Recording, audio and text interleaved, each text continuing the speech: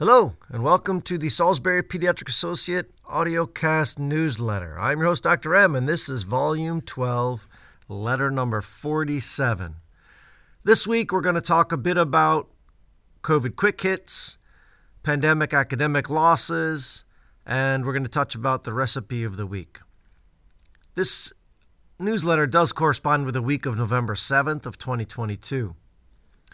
Free thoughts.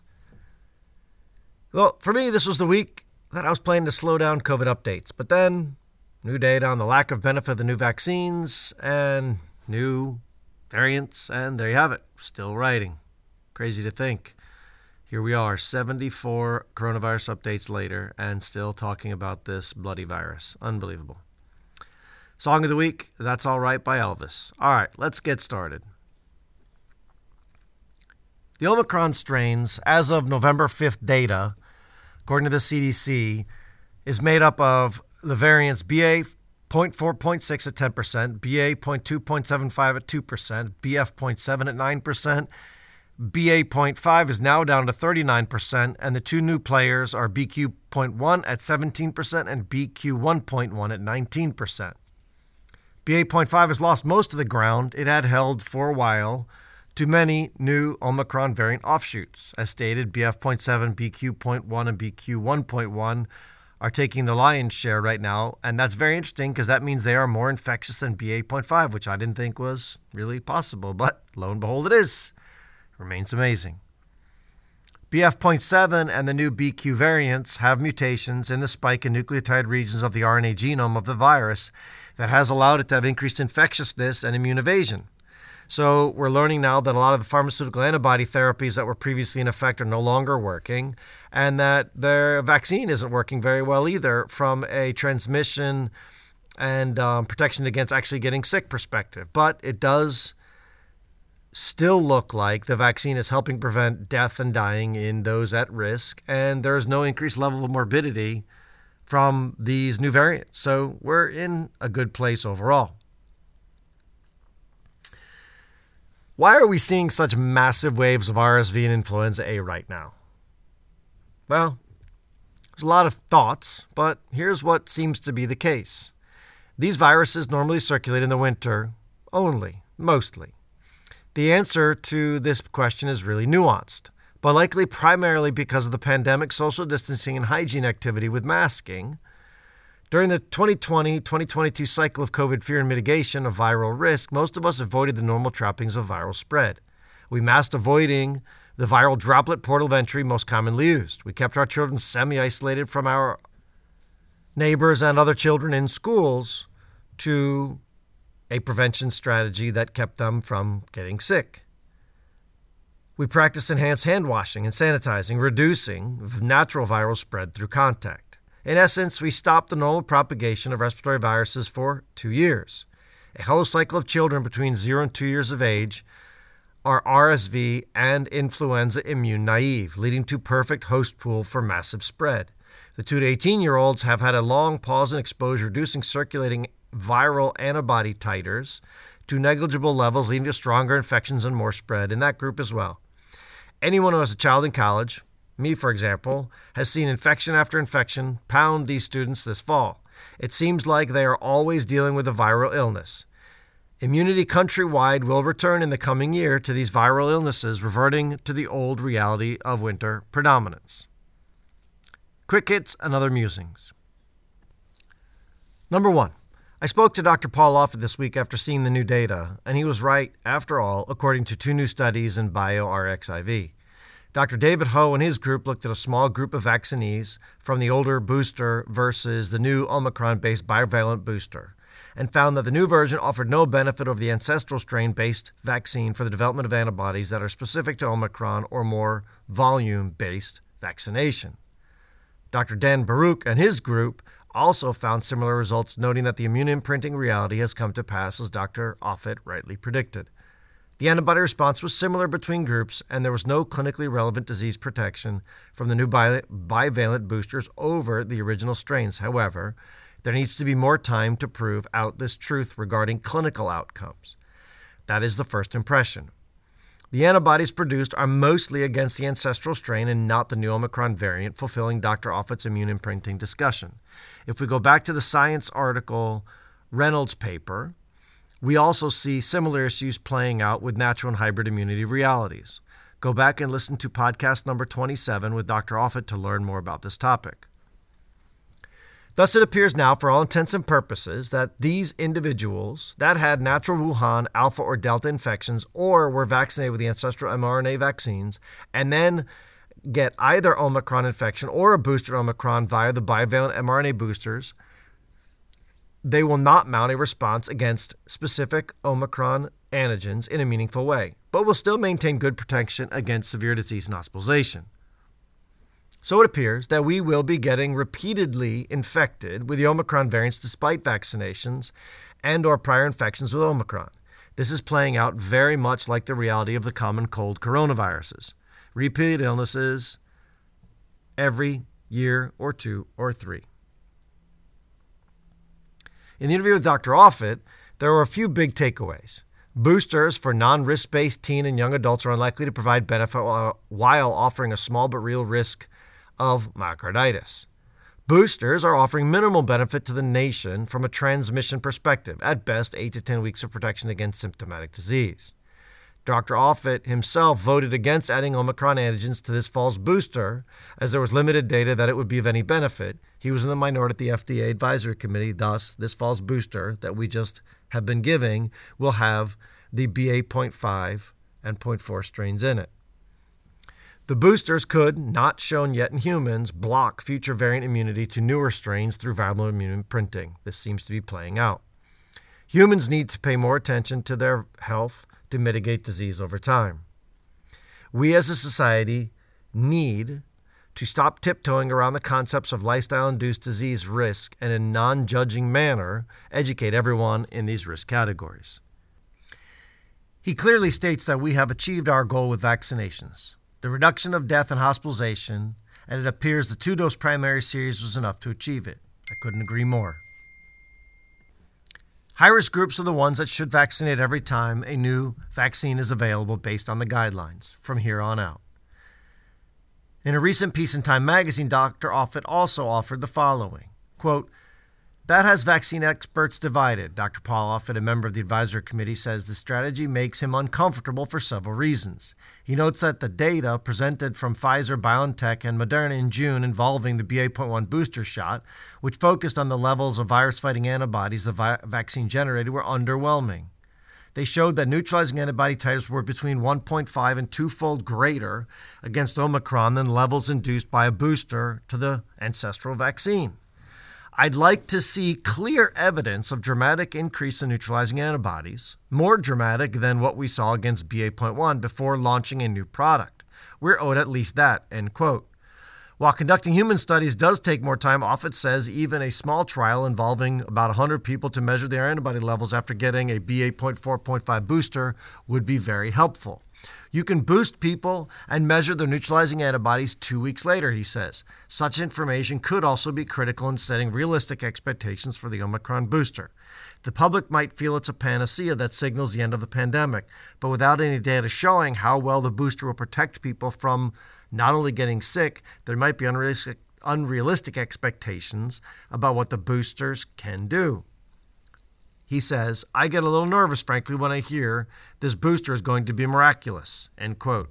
That comes from the Time magazine article by Park, 2022. All right, number 2.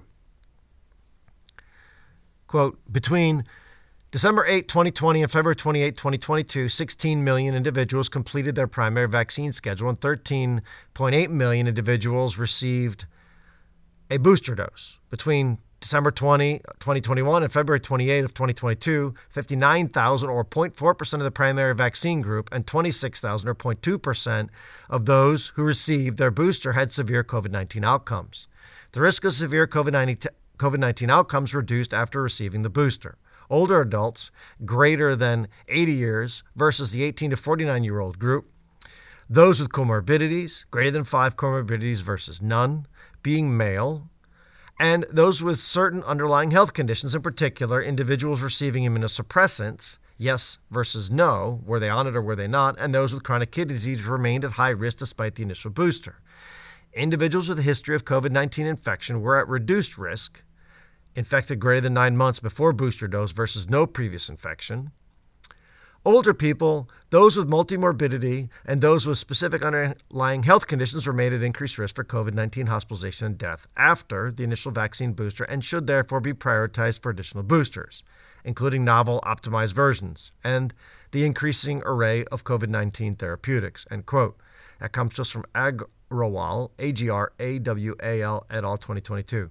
And what the author is clearly stating here is that there is a defined group of risk categories as stated: people in their elderly years, greater than 80, multiple comorbid risk factors, men in these age groups as well, and those on immunosuppressants who are much higher risk, and they need to be prioritized, and I couldn't agree more again. Number 3. Quote, in a sample of twice vaccinated older community-dwelling U.S. adults, self-reported systemic symptoms after SARS-CoV-2 mRNA vaccination were associated with greater antibody response versus local only or no symptoms. These results agree with previous report in U.S. healthcare workers that showed higher post-vaccination antibody measurements among those with significant symptoms after an mRNA vaccine. This report identifies age, sex, and Moderna vaccine as factors associated with both vaccine reactogenicity and immunogenicity consistent with prior observations. No association was observed between symptoms after vaccination and race or ethnicity, body mass index, or comorbidities. Nonetheless, systemic symptoms remained associated with greater antibody response in multivariable adjusted models, highlighting unexplained interpersonal variability. In conclusion, these findings support reframing post-vaccination symptoms as signals of vaccine effectiveness and reinforce guidelines for vaccine boosters in all adults. End quote. Herman et al. 2022. This piece is straightforward and relatively expected. The more an immune response to a virus or a vaccine is usually associated with a more robust antibody response. The problem again remains that this is only useful for 2 to 5 months as antibodies wane rapidly. Thus, as stated, repeated boosting is important for those at risk, according to the study data. Number 4. I find this piece in the Wall Street Journal enlightening when it comes to money spent that is misguided. From the article, it states, quote, since COVID shots first became available, the federal government has purchased and distributed them instead of relying on the market to match supply with demand. The result has been a colossal waste. Between December 2020 and mid-May 2022, the U.S. wasted 82 million doses. Some expired on pharmacy shelves before they could be used. Others were discarded after remaining unclaimed in open multi-dose vials. The FDA authorized bivalent vaccines at the end of August for people who had received their primary dose series or their most recent booster shot at least 2 months prior.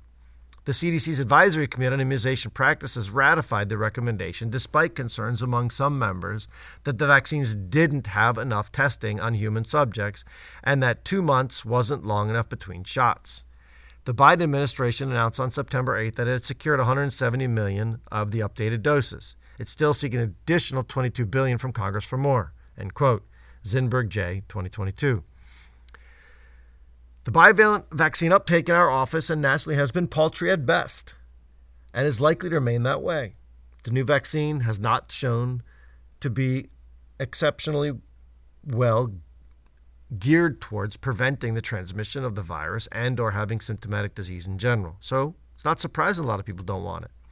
Since the federal government bankrolled the entire project of Operation Warp Speed, there was little to no reason to overbuy and waste federal dollars that could have been spent to buy good food for people, which could have a profound impact on health nationally.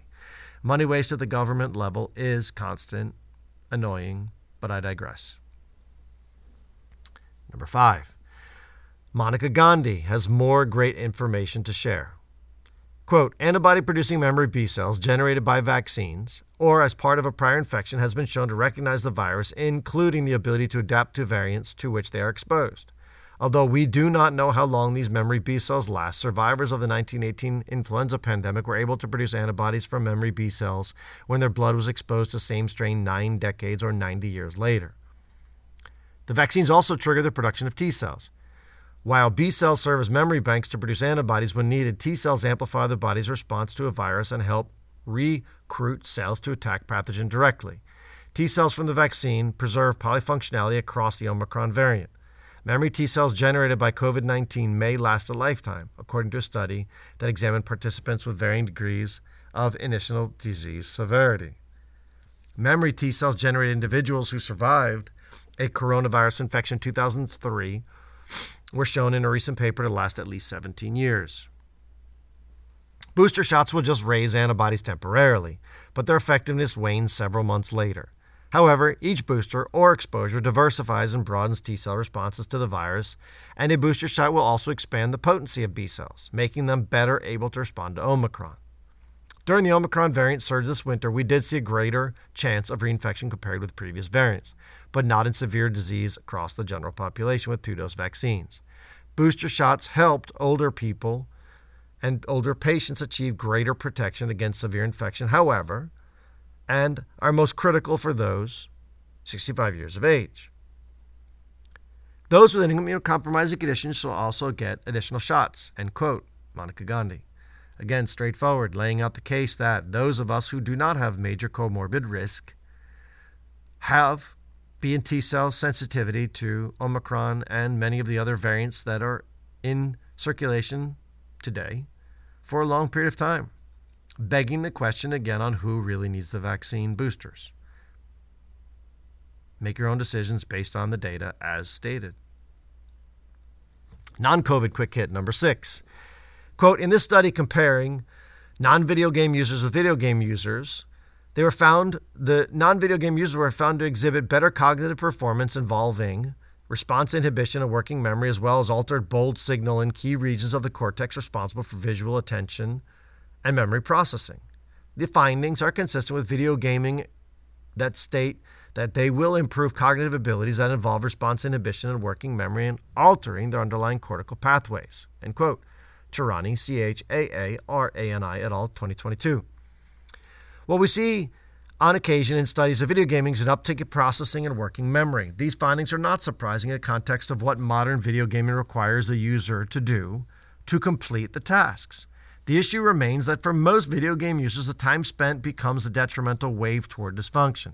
Sedentary activity for hours is unhealthy. Focusing your vision on a narrow, close field for hours is a pathway to myopia. Spending hours gaming takes away from other events that are important, i.e. studies, sport, music, exploratory craft, and imaginative learning. Take this data for what it's worth. Video games are probably useful for 1 to 2 hours a day, max. Section 2. Major academic losses from the pandemic. From the NAEP statistics sheet just released, we see that in 2022, the average 4th grade score for end-of-year testing in mathematics went down by 5 points from the last test year. The post-pandemic reality and the lowest recorded drop since 2005. When looking at the 8th grade, scores dropped by 8 points compared to 2019. These scores were also lower than all previous assessments going back to 2003. Reading, on the other hand, went down marginally and was not an alarm bell like mathematics. For me, this sounds like this could be an effect of pandemic leaving children at home, where they're more likely to be read with or to by their parents, those that are so inclined to do so. Whereas parents in general are not inclined to do mathematics with their kids, and that is something generally stuck to the world of school. That's a hypothesis. This is, unfortunately, another in a long stream of evidence that lockdowns and the issues related to the pandemic and how it was handled are damaging to our youth. Section 3 is the recipe of the week. Slow cooker beef and polenta. This is a nice, happy mouthfeel dish. Grass-fed beef gives us a lot of iron, protein, and omega-3 fats. I highly encourage you to give it a whirl. Go to SalisburyPediatrics.com, click the Health and Wellness tab, and the recipes are there. Click on the link and go to the page. All right, folks, that's it for this week. Quick and dirty. Again, remember, the song of the week is Elvis's That's All Right. And if you're inclined to listen to the podcast this week, it's correlated with number 33, David Allison, who is a research PhD in the world of studying obesity, weight gain, and everything related to how the study should be performed or done. As always, hug those kids. Have a great day.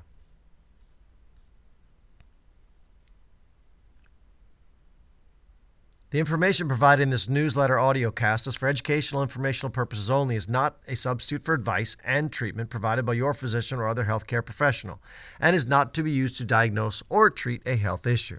This newsletter does not constitute development of a provider-patient relationship. Have a great day.